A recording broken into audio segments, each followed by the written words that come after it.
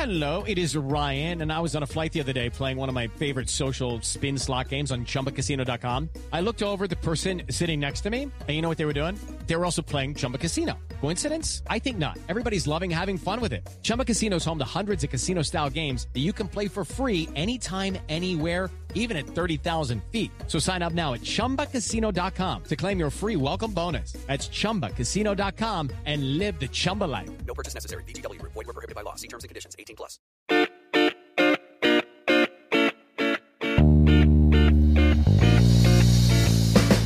Hello and welcome to the Slate Political Gabfest for March 3rd, 2022, the I Need Ammunition edition. I'm David Plotz of CityCast here in Washington, D.C. I'm joined by Emily Bazelon at the New York Times Magazine and Yale University Law School from New Haven. Hello, Emily. Hey, David. And back, thank goodness. We missed you, John, is John Dickerson of CBS's Sunday Morning from New York. Hello. I miss you guys a lot. It feels like it was many years ago. Well, the world has actually changed since last week. Holy cow. That is literally true. This week, in fact, we're going to talk about the Ukrainian invasion that has upended the world we thought we knew. Then we're going to we'll puzzle over President Biden's State of the Union and, in fact, the State of the Union.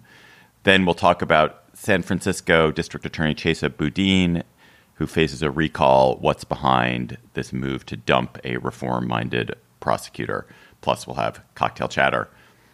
The Russian invasion of Ukraine is, I think, the fourth event of this century that fundamentally will change how our world works. Like 9/11, like the Trump presidency and its various metastases, and like the pandemic, the Ukraine invasion feels like it could reshape the world practically overnight. And possibly, that's with a huge asterisk in the long run for the good, but not obviously in the short run for the good. In the short run, and for as far as we can see, it will be suffering and misery and a worse world for the people of Ukraine and the people of Russia and all of us.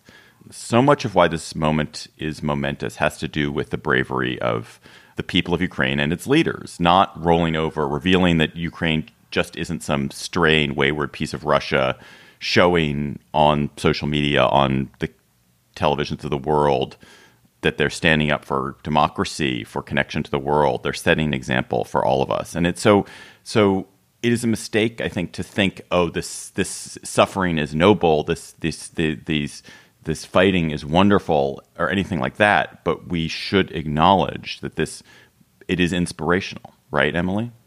Yeah, I think it's pretty breathtaking. I mean, I feel weird watching it because it feels like you're watching people who are, like literally putting their lives on the line, and they're ordinary civilians, and this is not their job. And one cannot help but imagine what would happen if one was in a similar situation, which is a kind of self-indulgent line of fantasy, but I indulge it anyway. And it just is so concrete and vivid, these images of people collecting glass bottles so they can turn them into Molotov cocktails, of sleeping in the subway, of patrolling the streets of Kyiv and Kharkiv and other cities with guns when they just learned how to use those guns.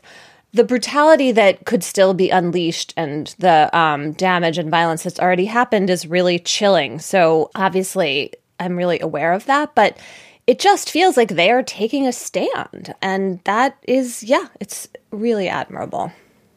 Do we think that this is the brighter side of the coin of nationalism, which is that, nationalism is such an awful corrosive poison across our own country and across the world? And here you have people who are standing up for the idea. They're standing up for freedom, but they're standing up for their community and their idea of themselves as, I love that expression, David, that not some stray piece of Russia, that they are, in fact, themselves and their own identity, and that idea is what's at the heart of this. I mean, obviously, they want to live and they want to have human connection, but it's tied to the location where they live. Yeah. Well, connected deeply enmeshed in nationalism is this idea of patriotism, is this idea of a love of country, which isn't necessarily a bad thing. I mean, it's a good thing. It's a good thing. Long felt myself to be a patriotic American, and when you stand up for the best of what your country is, it's it's wonderful. But yes, John, I mean, obviously it is connected to the more alarming trends of nationalism. Yeah, I guess my point was that I think of those trends as alarming, and there is this other side, which is what you've just articulated about patriotism and love of country, and that given the way we've talked about national identity over the last many years, that maybe part of what we're gravitating to or seeing is the brighter side of that coin. Because this is a country which has so made itself, it has so aspired to these democratic ideals, it aspired to connection with Europe. It has aspired to be part of a larger global community. So it's not simply standing up for an idea of itself that was formed in some ancient past. It is not hearkening back to the year 1100 and the formation of the proto-Russian state. It is hearkening back to these 30 years that they have forged together with the highest ideals: democracy, freedom, community, connection to the world, and peace. And those are wonderful ideals. I think we'd feel differently if this were you could argue like what the Taliban represent, which is a form of kind of Islamic nationalism that looks back to 1,500 years ago. I think that's such a great point. Yeah, I'm not even sure that's exactly, nationalism. But I mean, doesn't it also matter that Ukraine is not a major power, right? So they don't have, the kind of military that can obliterate other countries. They gave up their nuclear weapons. They're not running the show globally, which I think makes their patriotism ring differently. And I also feel like they're reminding us that there are all these countries out there that are in this situation, and that we've had this global order in which they have been able to flourish, and they've, been protected, some of them by NATO, by other alliances, by a kind of general rule of law. And that now feels like it's in jeopardy. So it's like the Ukrainians are, glory to Ukraine, and they're also about this principle that you can be a country without nuclear weapons and survive on the world stage. One hopes.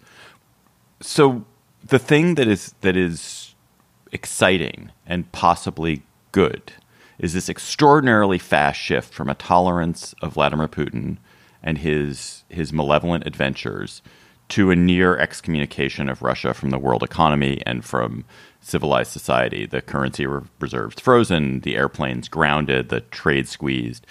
None of this means that Russia won't win the war. None of this means it won't conquer Ukraine. None of it means it won't inflict terrible suffering. But that the costs will be extremely high, and thus potentially this reverses the thing that Anne Applebaum has been talking about, that the autocrats have felt impunity. And how confident are you, John? Well, I'm sure not at all confident, but do you think there's any chance that this puts the autocrats on notice that actually they don't have impunity, or is this just a very specific case of you can't invade a peaceful democratic neighbor with close ties to Europe? Right. Well, we'll see. It is both an affirmation of Applebaum's thesis, and we'll see whether those arrangements can withstand the excommunication you're talking about. It's an affirmation of her thesis in that Putin felt, in addition to whatever's in his head, because of support from China and because of the attempts they had made to kind of sanction-proof the country, which is built on trade and agreements and behavior that Applebaum writes about, going around the norms of the world, thought he could do this. So he thought there was a system in place because there is one. It may just not be strong enough to withstand the entire world's condemnation, and we'll see. I mean, one of the things that when you framed it the way you did at the start of this, it makes such sense, because in response to this, regardless of what happens in Ukraine, you'll have two reactions, it seems. One, China, which has adventuresome ideas about territory it would like to claw back or take over, is going to try to recession-proof its economy in the way, take a lesson from what is hurting Russia and try to protect itself. The U.S. will also, you heard Biden in his State of the Union talk about making more things in America, withdrawing in a sense from the global economic order to the extent that both the pandemic and this sanctions on Russia have shown the U.S. that it needs to be dependent on its own economy.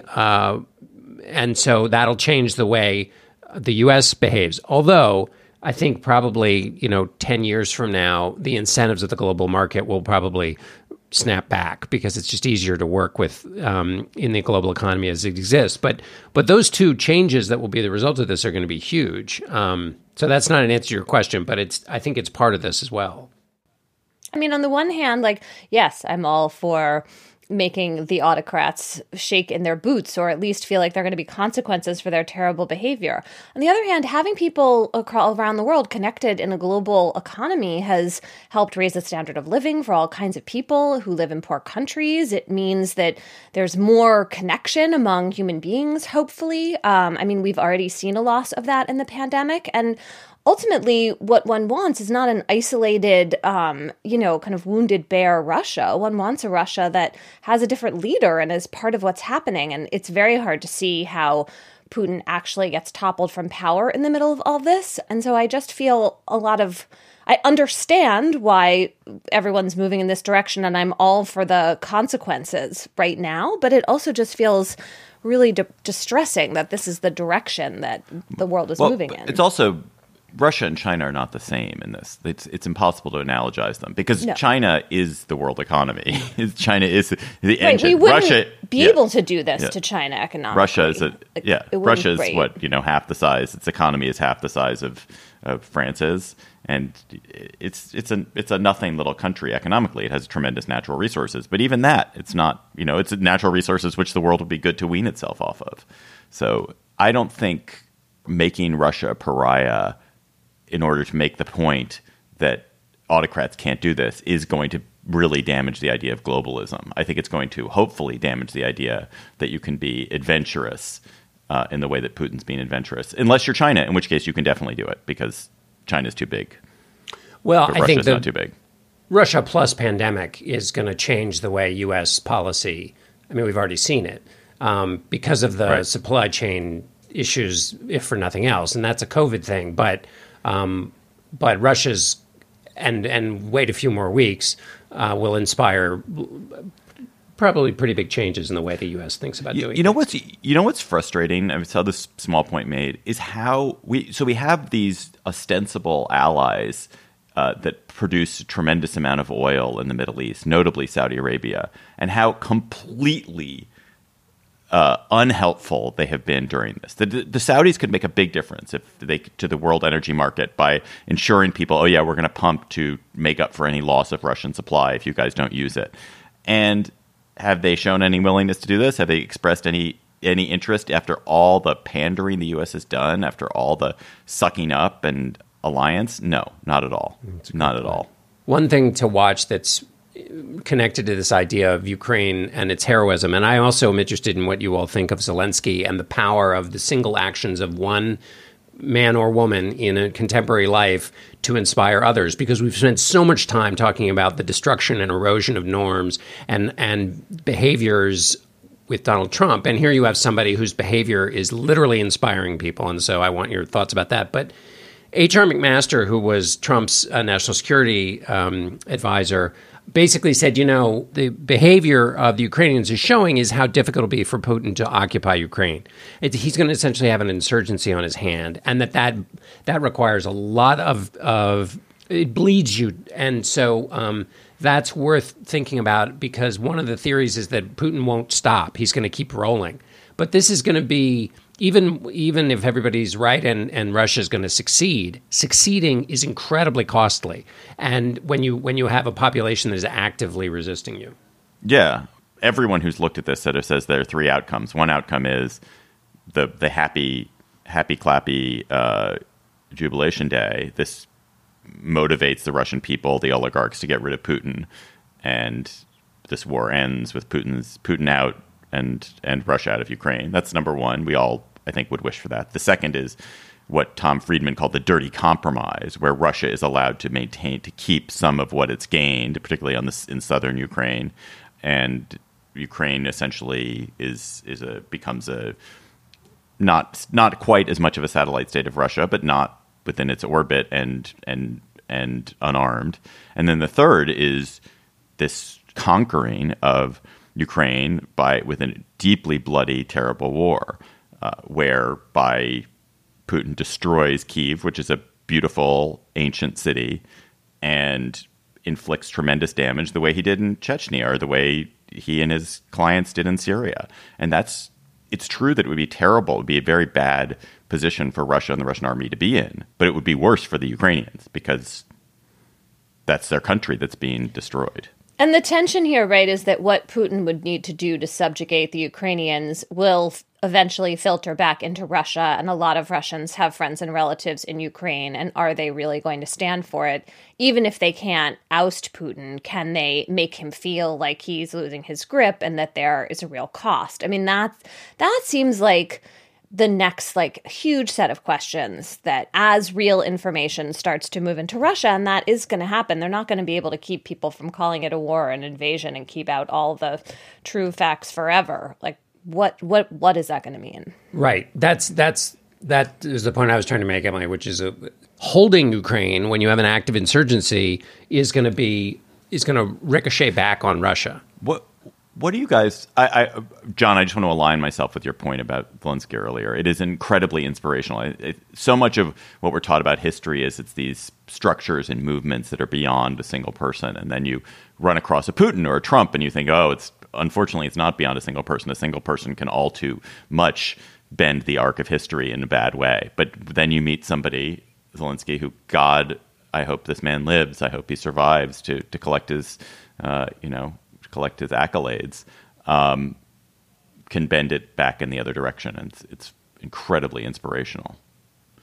Yeah, there was a really lovely piece in The Atlantic by Gal Beckerman about Zelensky's Jewishness and the sort of unlikeliness of a Jewish hero from Ukraine, someone whose family died in the Holocaust, someone whose family, like so many Jewish families in this part of the world, really had no way to express their Jewishness except the sort of outsidery status, which Beckerman was arguing is now kind of a Ukrainian asset in some way. And I think, of course, there's also just this Hollywood movie idea of the actor who played the president becoming the president and then using his performance charisma to bring the country together. I mean, I don't know if you've watched any of the clips from the show where Zelensky was the sort of beleaguered president, but it's just a crazy unspooling of art and life and art and life. And we've just had our own kind of example of art and life with reality show and life. And the example was such the opposite. I mean, using the talent for mass appeal to build the fires of grievance. It's an extraordinary moment that somebody who is quite clever and knows about the intersection of politics and media and culture will be able to compare those two elegantly. Can we wrap this by talking about how worried you or I are about the impact on the United States and the risks to the world? So clearly, the people of Ukraine are going to suffer tremendously because of this war. But there's this pressure, and there will be an increasing pressure if this war gets more and more brutal for the United States and its allies to engage directly in it.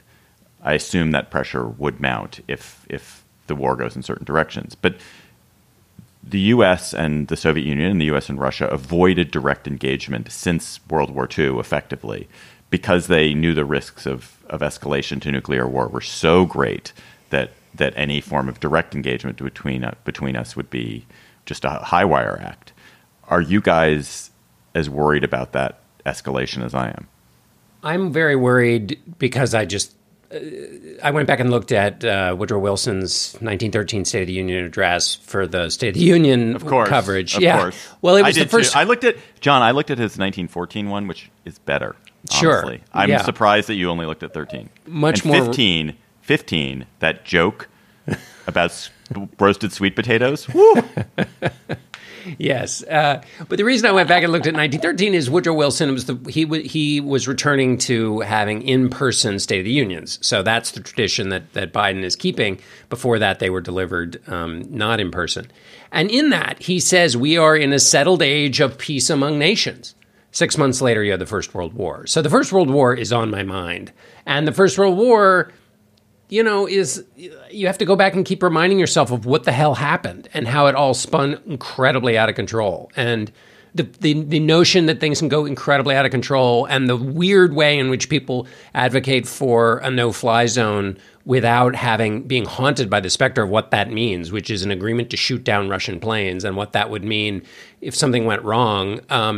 It feels like at any moment things could go sideways. On the other hand, Biden was so clear in his State of the Union that no U.S. troops are going to be involved, and others, sensible Republicans like Mitt Romney have been saying this could go very poorly if we get into an active engagement with Russia. So there's already feels like there's the signals that are saying solidarity with the people of Ukraine, solidarity with Zelensky, but there are clear limits to it, and the limits are informed by what you outlined.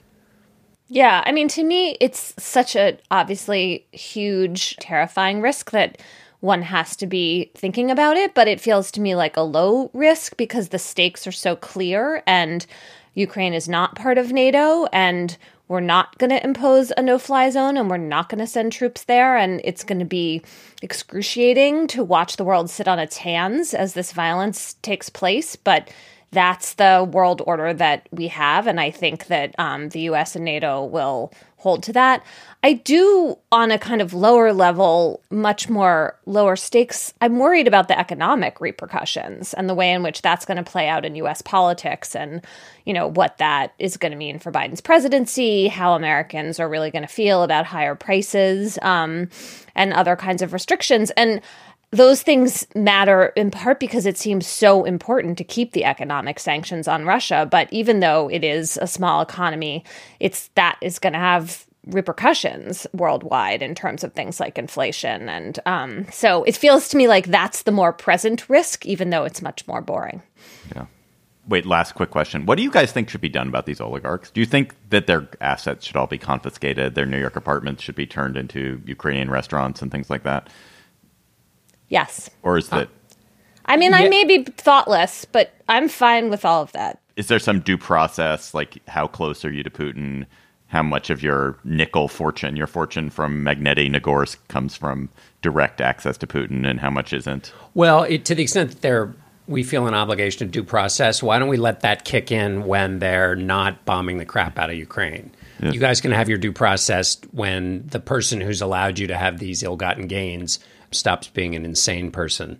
The real question, though, what does it mean to stop being an insane person? Does that mean leaving? Which portions of Ukraine do the Russians have to leave for the West to decide this is settled? I mean, is Crimea back on the table?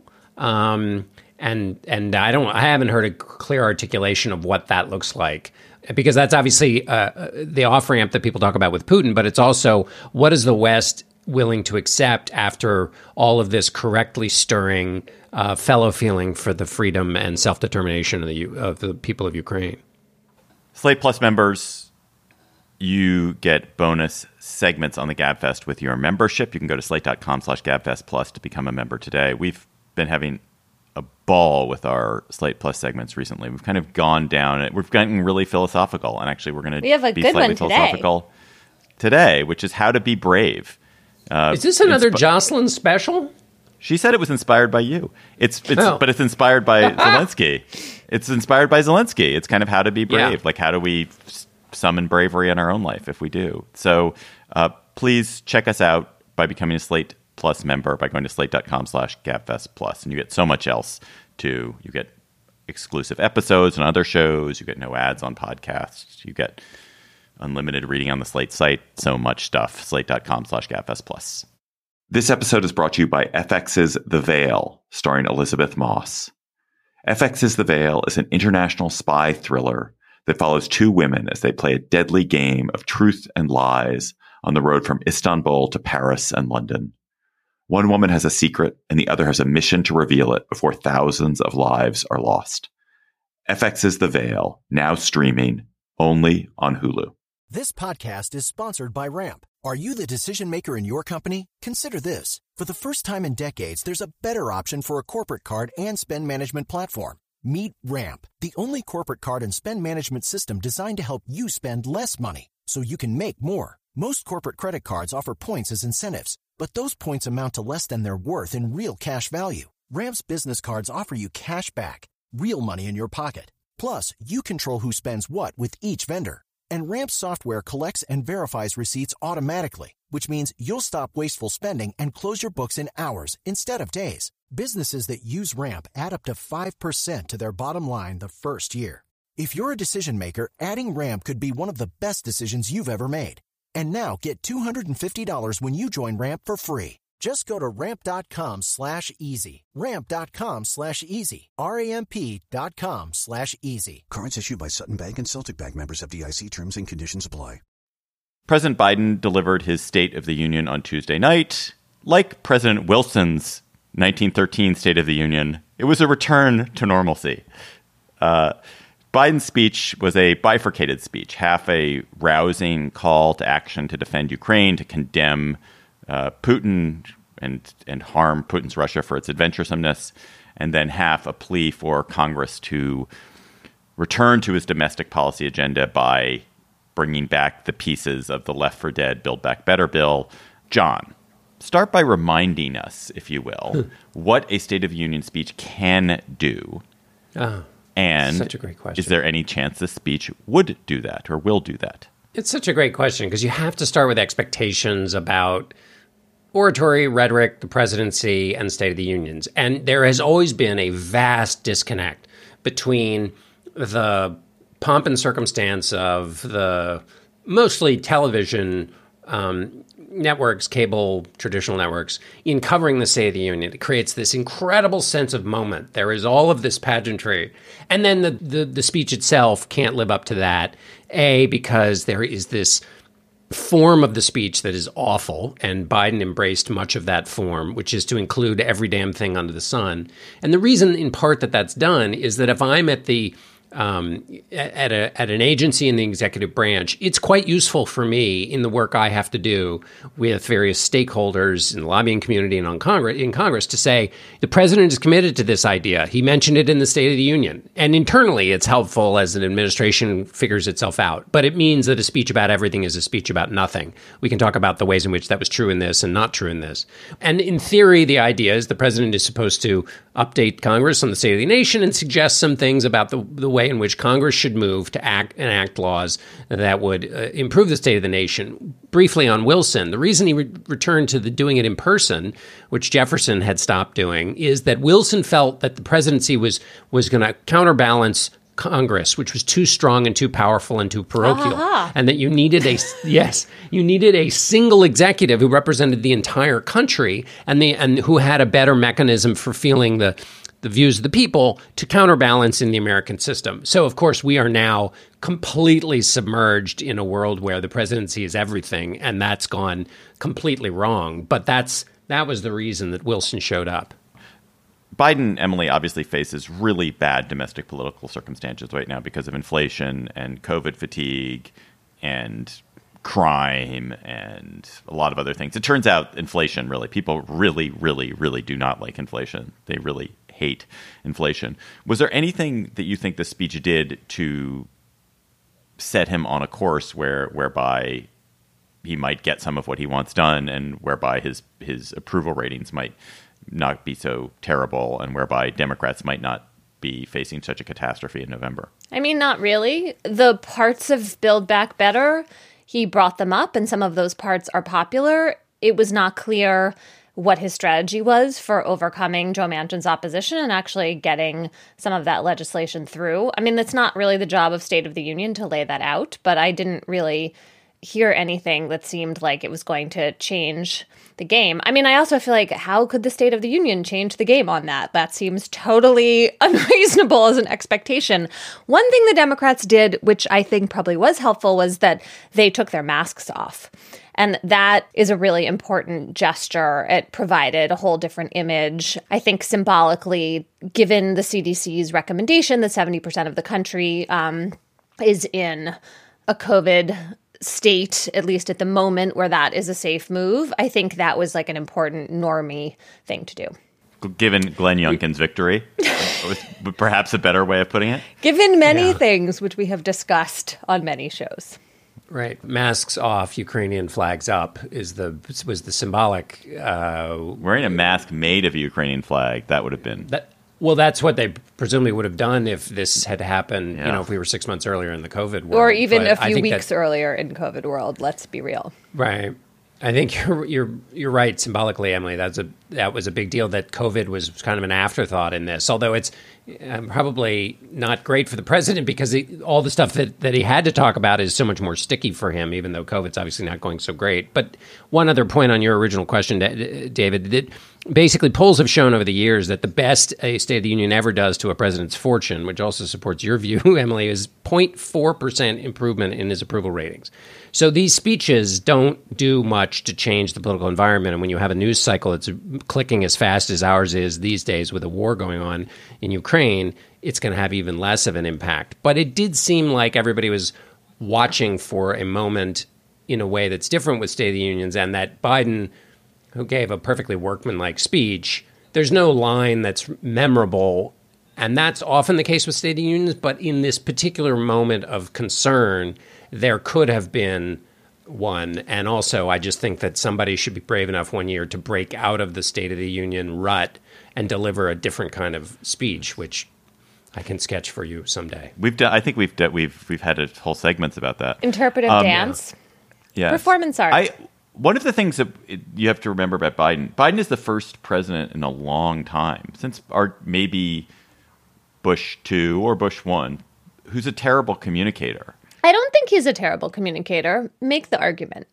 Well, all right, he's not a terrible communicator. He is almost incapable of crowing. He is incapable of... I like that. Okay. Well, that's fine. But he's not good at taking credit for things. He has great feeling. He's really good at expressing feeling and his deep feeling and his compassion, and because he's, I think, a human being who's filled with that emotion and depth, and that speaks well for him. But he doesn't have the quality that Trump or Obama or Clinton or Bush. Yeah, he's not super charismatic. He's not a great performer. But of being able to take credit and sort of get out there and sort of make you feel like, oh yeah, we got to win. Like, great win. Good job, guys. I don't think Obama was very good at that either. Obama was pretty good at it in a cerebral way that never redounded to his credit. Obama was good at it. But he was good at rallying. Not a red America or a blue America. Yeah, but that wasn't we have a win. That was here's this thing we should aspire towards, which I think Biden does that. Well, yeah, but not as not well. Sorry, David, finish your point, and then I'll jump in. No, I don't think I had any more point.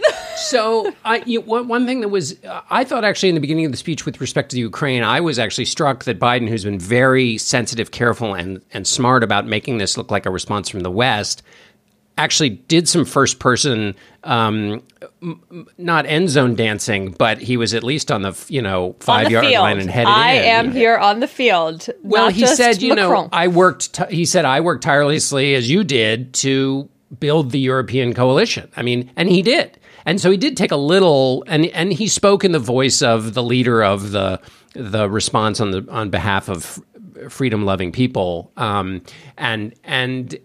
so I thought he did try to do a little bit of that, there as a speaker for the massed angered forces of common humanity. But what I am struck by is that his sense of empathy, which is so extraordinary when he employs it because he has felt such pain in his life. There is another way in which empathy can work in public conversation, which is not just to say, I know what it's like to not have a job because my dad didn't have a job, but is to recognize that people who are feeling uncertain about the flux in American life, and think about the flux in American life. We're at the second year of a pandemic. Last year, there were 4 months setting new records of people leaving their jobs in the Great Resignation. You've had a third of Christians, according to one poll, have left the church entirely.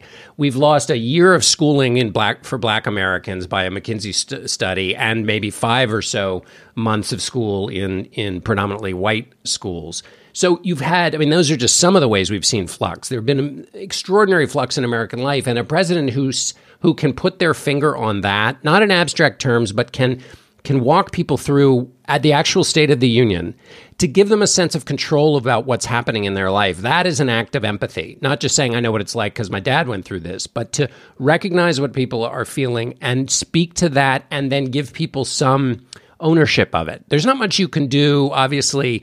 I mean, you can only do so much in a speech, I guess I should say. But there is a way in which when you explain people's lives to them, it's part of what journalists do, is you tell them what's going on, and it makes them feel a little bit more in control, even if what you're telling them is going on is kind of disturbing, because life is disturbing. And I think that's the kind of, if genius is hitting a target no one else can see, I think that's what the genius of this kind of a speech could be. The final point I would make is it's very hard to It also shows why it'll never do its job, because who wants the president to be a journalist? Sorry, go ahead. Yes, no one does. These speeches aren't great arguments. I wish they were, but, they just aren't. Carter in 1980 tried to make an argument. Soviets had just invaded Afghanistan in December. He's speaking in January, and he basically says, we have to push back against the Soviets, and that's why I'm going to talk about two things, the Soviets and energy policy, because we can't be dependent on Middle Eastern oil and its fragility, and therefore embrace. And he sort of did a big, massive focus based on events of the day on one policy area. Now, Carter's not an example for anybody, and maybe that's a terrible way to give such a speech. Ooh, so but mean. I'd like somebody to, well, I mean, in terms of, by which I mean example for anybody, I mean, the presidency of Jimmy Carter had some challenges that are, when you make a Carter example, lots of people stop listening to you. Well reported. Yeah, people stop listening to you. But I think that was an interesting way to try to deliver a speech, and would like somebody to try it again sometime and not just be resistant to it because it was done during the Carter administration. So there were about 1 million responses to the Biden speech. There are about as many responses to the Biden speech as there are members of Congress.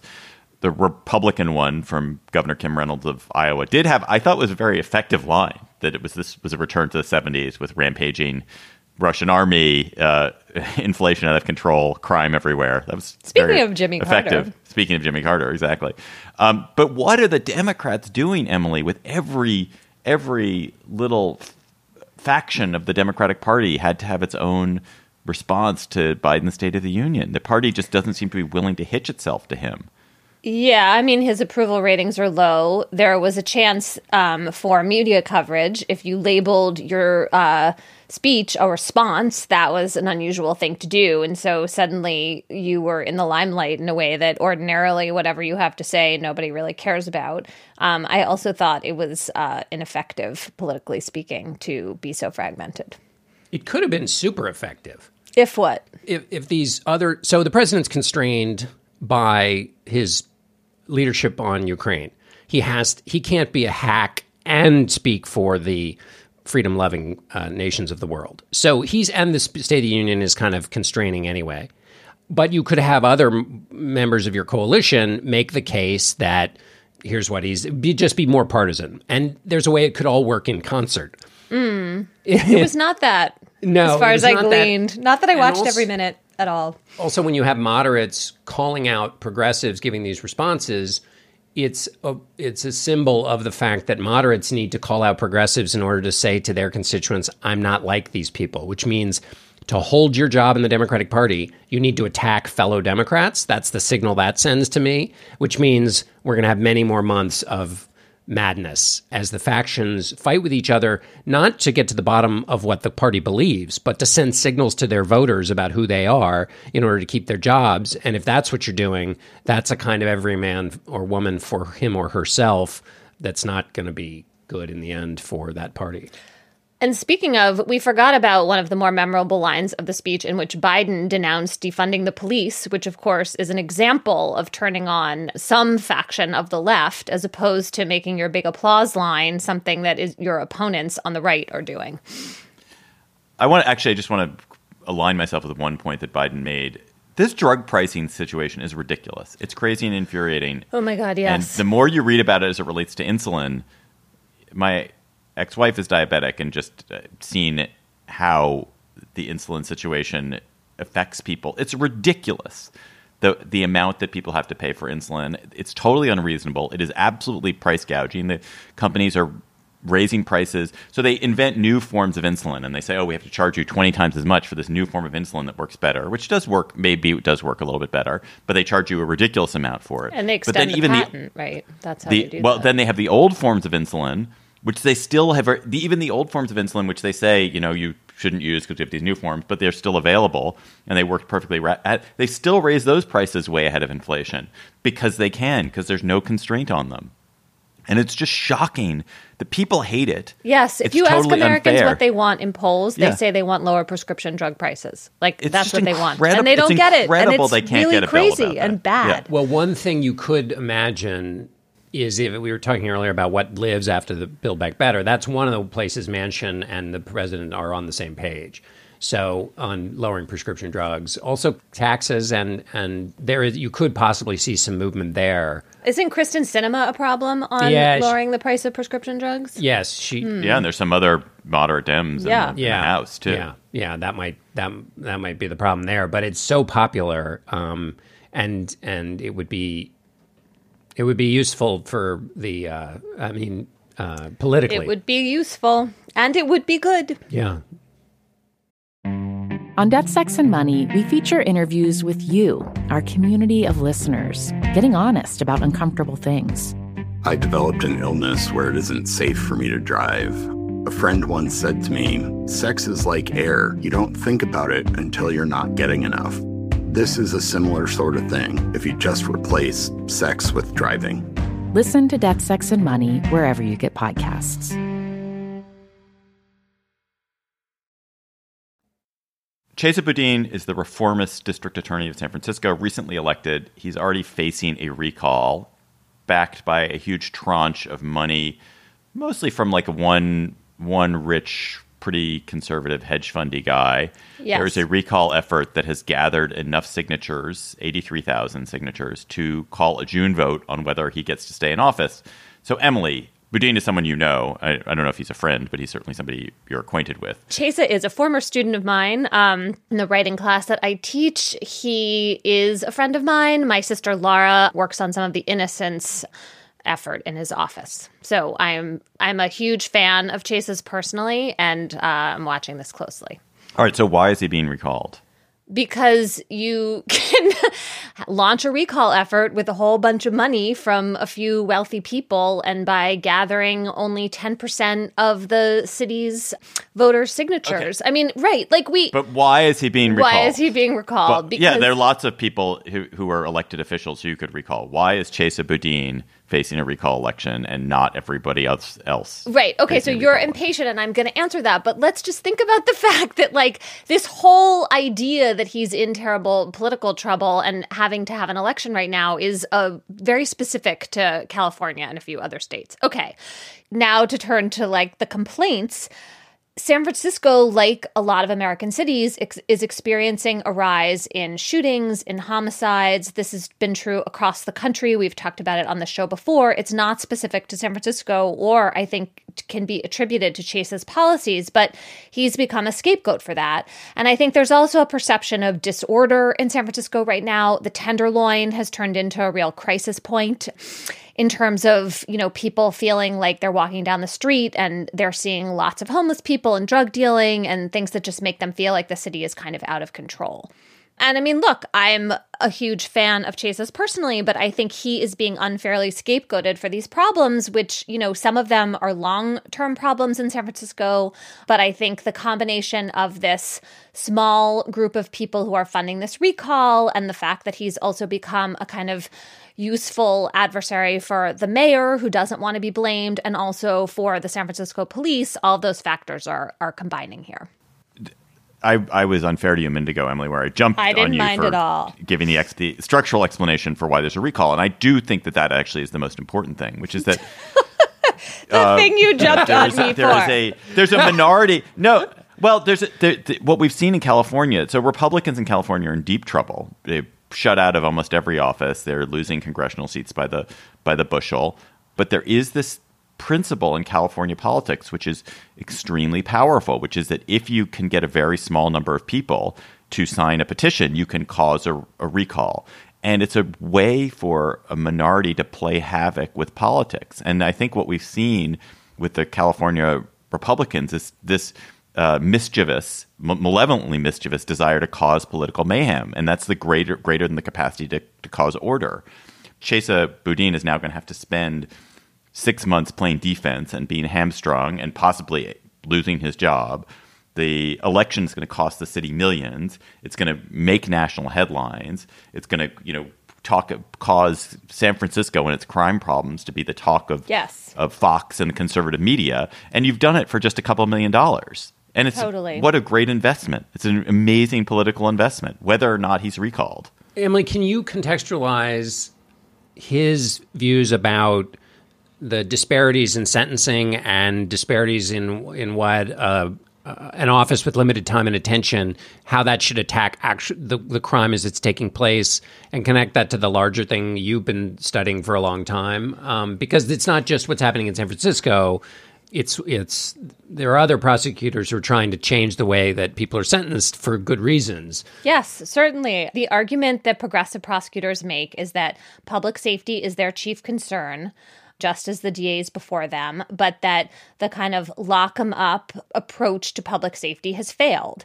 That, in California, 2/3 of the people sentenced to prison got out, went right back in. So how is that making people safer? Another part of the argument is that if you stop prosecuting the relatively minor offenses, and marijuana possession always comes up in this context, or prosecuting people for sex work, for example, that you can turn your resources to investigating and solving the violent crimes, the big stuff that really makes people's lives worse.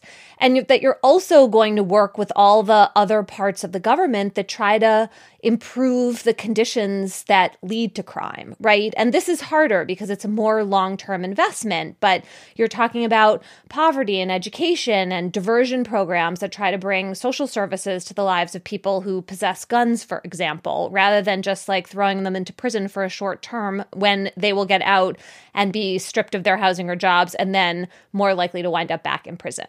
So there are these different prongs of it, but that's the argument. And can I throw a clay pigeon up in the air, which Please. You can demolish or let it land softly in the clover of the...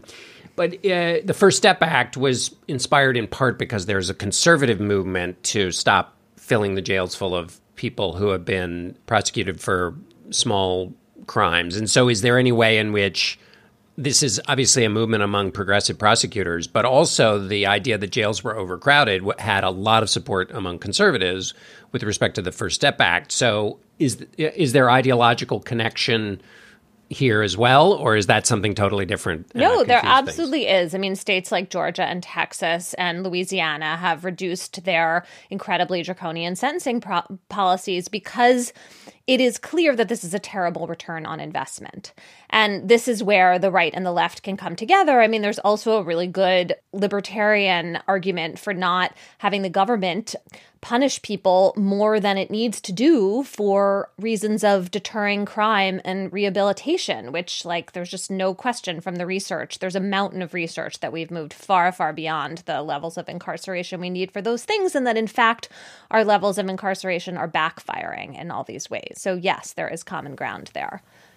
I should note, just going back to my point about recalls, is that actually, while it is Chesa Boudin may or may not win his recall, there was an extremely successful recall election already in San Francisco this year that we talked about, which was the school board. The 3 members of the school board have been recalled. So it is not simply that this is happening and this is being confected out of nothing, that people do feel strongly. They felt strongly enough to vote out the 3 school board members they were able to vote out. So there is real feeling as well as the chance to cause political mayhem.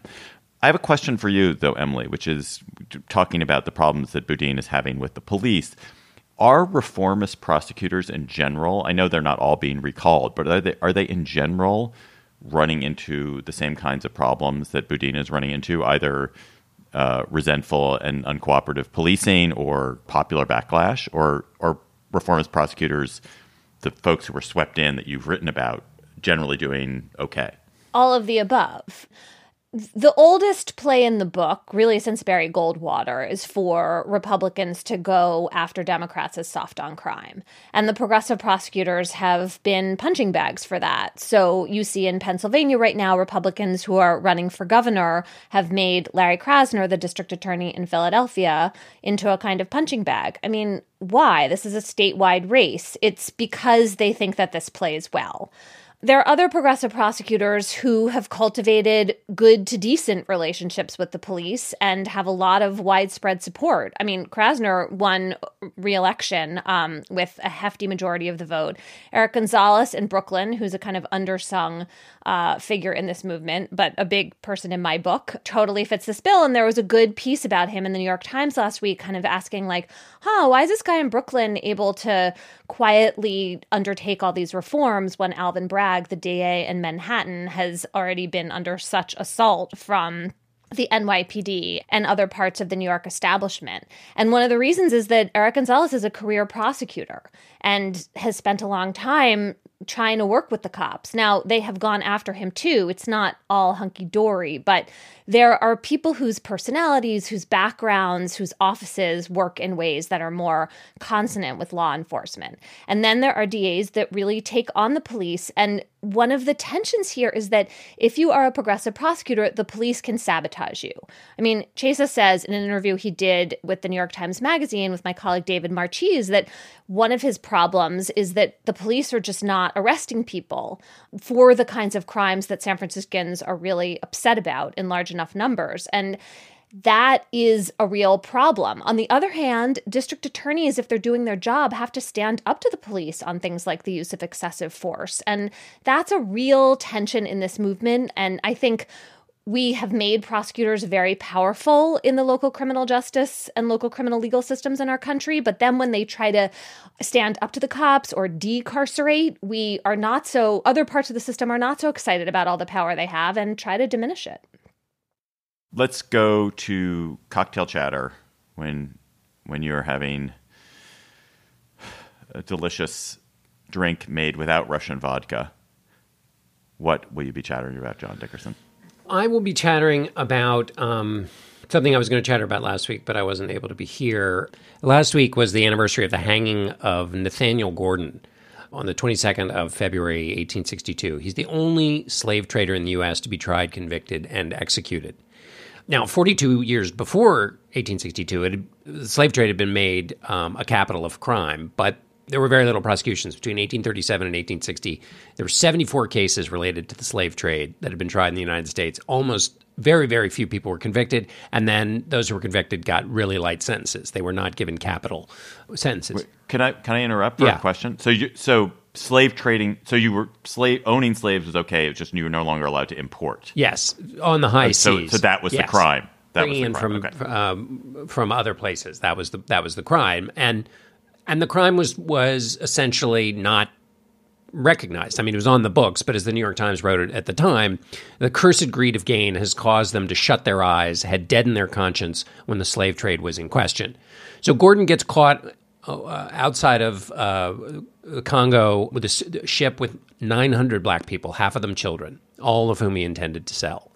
He was convicted, sentenced to hang. 25,000 people wrote a petition to Abraham Lincoln saying that he should commute the sentence.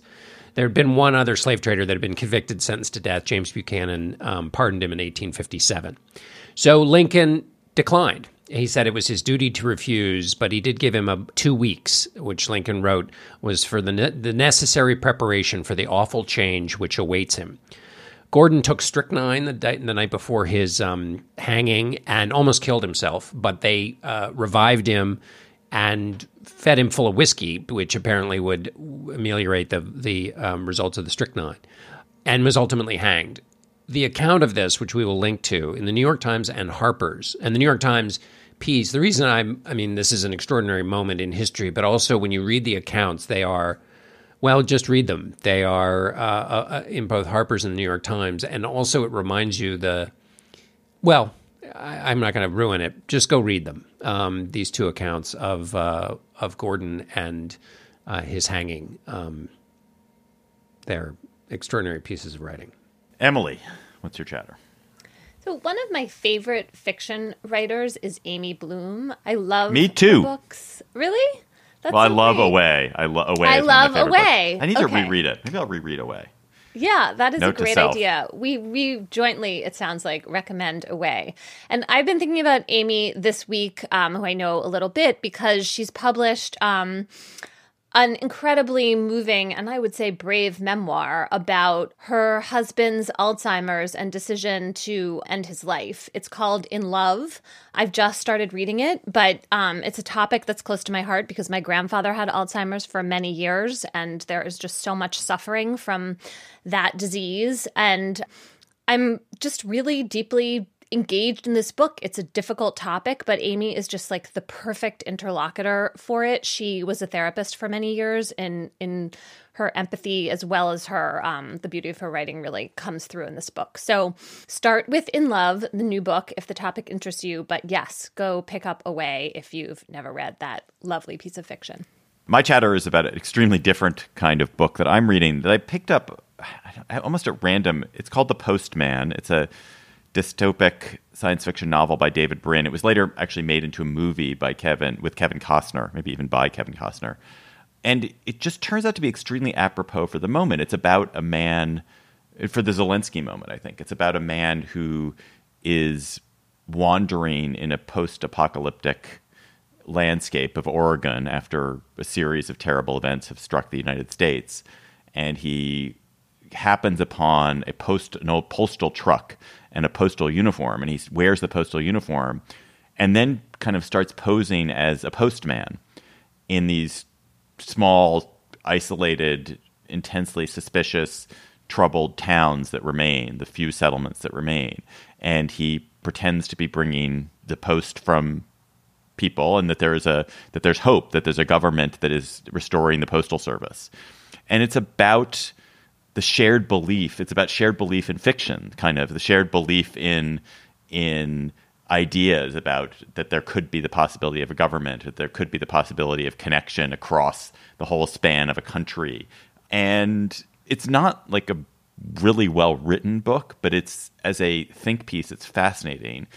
Especially at this moment when there's so much doubt cast upon the institutions that we share. And you realize, like, actually our belief, even when these institutions kind of fail us and don't work perfectly, if we collectively decide to believe in them and to act as though we believe in them, you can actually do something much greater than yourself. And I find that really powerful at this moment. Of course, it's evocative of what is going on in Ukraine, and in particular with what Zelensky was doing in calling people towards a shared sacrifice and a shared collective action, even though it might be hopeless. I think that is one of the messages of Heart of Darkness, which is essentially the power of the saving fiction. If Heart of Darkness is all about Kurtz's descent, and that basically there's nothing, what we are innately is this animalistic monsters, that is imperfect as society is, it nevertheless has these saving fictions which are useful, even though they're fictions and full of holes, that nevertheless are collective belief. And at the end, Marlowe saves Kurtz as intended by basically reaffirming the saving fiction. So I'm psyched that book exists and that you said that. Listeners, you sent us wonderful chatters this week. Really, really good ones. There were some great YouTube links that I followed and spent some time down a YouTube rabbit hole with some really weird music. But we're not going to do that. You emailed us at gabfest@slate.com. You tweeted to us at @SlateGabfest. And this week, we're going to hear from Leslie Camp. Hi, Slate Gabfest. This is Leslie Camp of Somerville, South Carolina. My listener chatter is an obituary for a 101-year-old Belgian woman who had been in the Belgian resistance during World War II. She lived on the French border, and as a teenager, she assisted 135 downed Allied airmen get to safety over the course of the war. Her family had been involved in the resistance from the start of the war, and she was eventually recruited at the age of 19 and with her parents' blessing into the Comet Line, which was a Belgian resistance group dedicated to helping Allied airmen who'd been shot down over Belgium to avoid capture. As a member of this group, she would escort an airman across occupied France, over the Pyrenees, across Spain, and finally to Gibraltar. Quite a few of her resistance group were captured, tortured, and sent to concentration camps. She was one of the last surviving members of the group.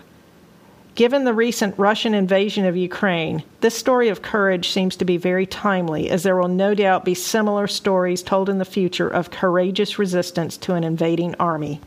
Wow. What a perfect Perfect chatter for this week. Absolutely apt.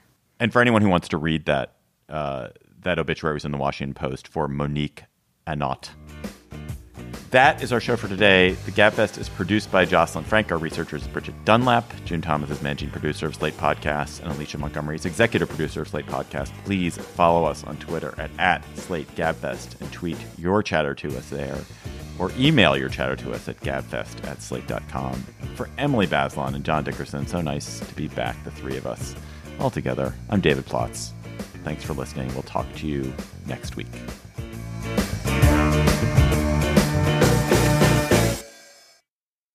Hello, Slate Plus. How are you? Interesting question today.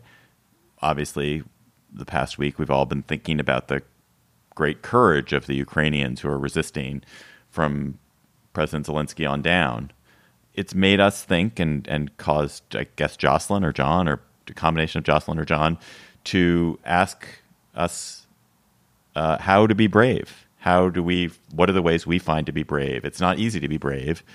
You would think, in fact, I think there's this notion, when your life is threatened, that it's easy to be brave. There's nothing to lose. But I think that actually it's when it's actually dangerous, it's really hard to be brave, because it's just easier just to hide and retreat and give up. Is there anything that you guys do to boost your own courage? And I guess we should probably begin. I don't think any of us is in a situation which requires a tremendous amount of courage most of the time. I think we've probably lived lives where we don't have to. Although we now get into the definition of terms question, because obviously the reason, and I don't mean to be pedantic here, but we're talking about a very specific kind of courage in a very specific kind of moment. But there are other kinds of courage that are, solitary suffering that requires courage, or we were talking about Alzheimer's earlier, takes a certain kind of courage when you're the spouse of someone going through Alzheimer's. So I don't mean to be pedantic, but I think you're. Of course. Yeah. No, I totally agree. I mean, when I think about the things where I felt myself having to gird myself, they very much have to do with emotional confrontation or emotional grappling or enduring something emotional, rather than having to face enemy fire, which I rarely have to face. Yeah, I don't have any facing of enemy fire, but I completely agree that kind of bravery, which is very quotidian. It's not the sprint kind of bravery. It's the marathon, and it's, I think, incredibly hard to muster. And people who can do it in these enduring ways, that's really important to recognize. Well, do you guys have ways that when you find yourself in a situation where you're nervous or scared or deeply, terrified, or you know that you're facing a foe who's much bigger or more intimidating or more powerful or richer or smarter than you, do you have any tools, just tricks, tips, strategies for doing that? I have one, which is a combination of things. One is that based on a decision-making process that my friend David Onek, who once ran for the office of San Francisco DA, as a matter of fact. Yeah. Now that I think about it. Once, he just had this very simple way of making decisions. And he was talking about basically going to see some old family friends who were in town, and he didn't really want to do it. And he just realized, you know what? Friends, family, and community are really important to me. And that's a value that's at the center of my life. And so if that's really true, then I'm going to go do this. In other words, he had figured out in the quiet and non-rush of life what the things were that he believed in. And one of them was connection and family and community. And that if you do that in a moment of some contemplation, you do the math behind it. You figure out why those things are important to you and why they're values you care about. And then when you are faced with these decisions in the moment where all of your instincts and emotions want you to do the other thing, you just set a rule, which is this is what I believe in, and therefore I'm going to do it. So that is a way to kind of keep yourself from being swayed by the emotions of the moment. The second thing is to then add the perhaps cheat of seeing things through the eyes of your kids, which is to say, how do I want to be seen if I look at myself in the way my kids see me, or I would like them to see me? And I love that, John. That definitely has helped me. That's no cheat. That's good. Yeah, I think that's powerful. I mean, before I did the interview with President Trump on the 100th day. If you liked that little bit, that was just a taste of the cornucopia of glory that will come from this Slate Plus segment. So become a member of Slate Plus today and get all of it. Go to slate.com/GabFestPlus. It is Ryan here, and I have a question for you. What do you do when you win?